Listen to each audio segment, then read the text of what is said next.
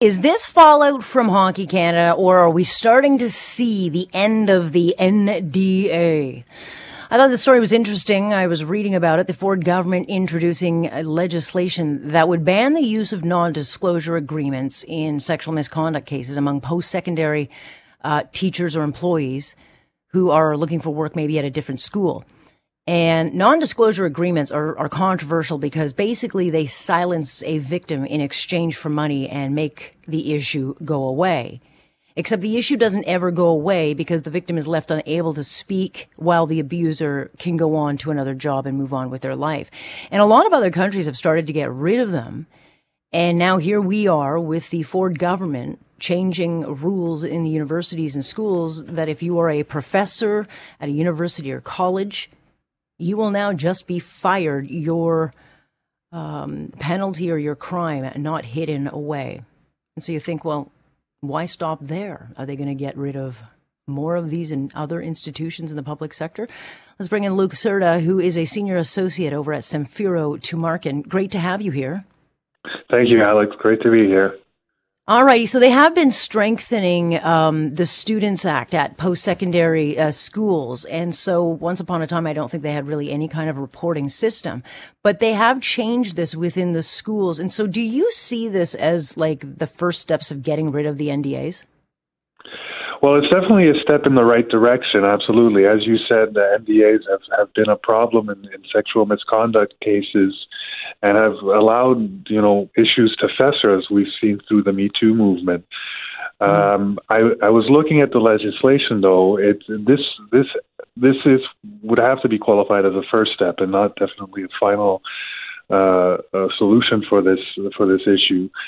What I was noticing when I read the NDA provision is that it prevents anyone from requiring people to be silent about a decision having been reached by an arbitrator or a judge or something like that related to a sexual misconduct or a sexual abuse allegation. But generally, NDAs are entered into before there's a decision from a judge or an arbitrator, right? So if the settlement is reached before there's a decision under this new legislation, then there's nothing preventing the parties from including an NDA in the settlement. So that's where we stand right now with that. Right. And just correct me or clarify for me, when you go into an agreement, like let's use the Hockey Canada, because it's probably the most high-profile case I can think of, is when you enter into an NDA to make a settlement and the police are doing an outside investigation, if that ends up in a court, does that null and void the NDA that was initially agreed to? I don't think it would null and void it necessarily, but the reality is that court decision, is not bound by the NDA. So that court decision is public. All court decisions are public, and so that court decision exists independently of the settlement, right? So that's how it would stand at that point. And as far as, though, the other trick with this thing would be, how would the unions handle this? I mean, there's a protection that they have to offer to those who are paying members into their union.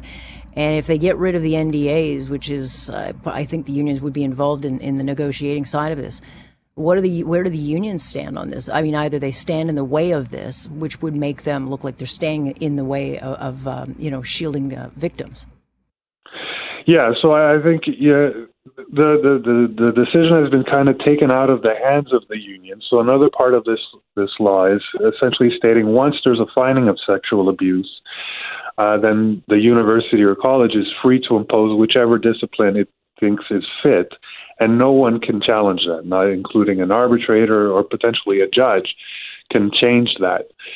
So a lot of times what might happen in a unionized context is there is a finding of some sort of misconduct, be it sexual or otherwise, but that misconduct doesn't necessarily rise to the level that the person can be terminated for cause.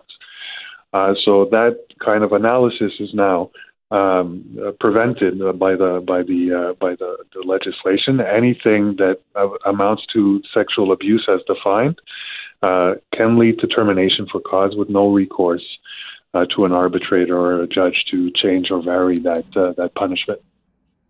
So this is interesting then. If it starts with the professors, and I mean, schools themselves maybe have their own issues. I know that there have been investigations into, school-based violence, sexual violence, those kinds of things happen at schools.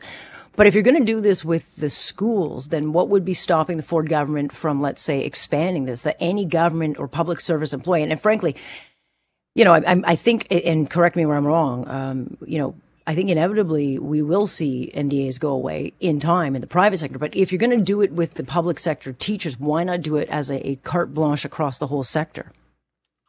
Well, I think that's definitely, as you said, definitely a direction that we should be moving towards when it comes to sexual abuse and sexual misconduct, for sure. And I don't think there's anything preventing the government from enacting this in other areas of the public sector, and I think they should definitely consider that. Is this a surprise to you to see this, or are you just seeing this as, well, other countries are doing it, we are now just catching up? I see it as a bit of a surprise. It does kind of go well into employee relations that are well defined in the unionized context, especially, and kind of, as I said, nips some recourses in the bud. So I do see it as a bit of a surprise. At the same time, I think we've all realized that abusers have been able to continue to abuse after they've been caught the first time because of these NDAs and because of the inability to for victims or institutions to share the knowledge of what had previously happened. So that's definitely something that needs to be corrected for the protection of the public. So I think it's definitely a step in the right direction. Well, given where we are in 2022, it's almost kind of baffling to think that you could be a teacher, a person in a position of trust, and then just not make a little secret deal and then go on to teach at another school, and no one is the wiser. Absolutely. We definitely want to prevent something like that from happening again. Yeah. We'll keep an eye on this. I think it's fascinating. Thanks for breaking it down. Appreciate it. Thank you, Alex. That is Luc Serra, who is an employment lawyer with our friends over at Samfiru Tumarkin. So the first thing I thought was, this is interesting. Maybe it's going the way of the dodo bird. But certainly, if we'll see it expanded across the public sector. So we will keep an eye on that one.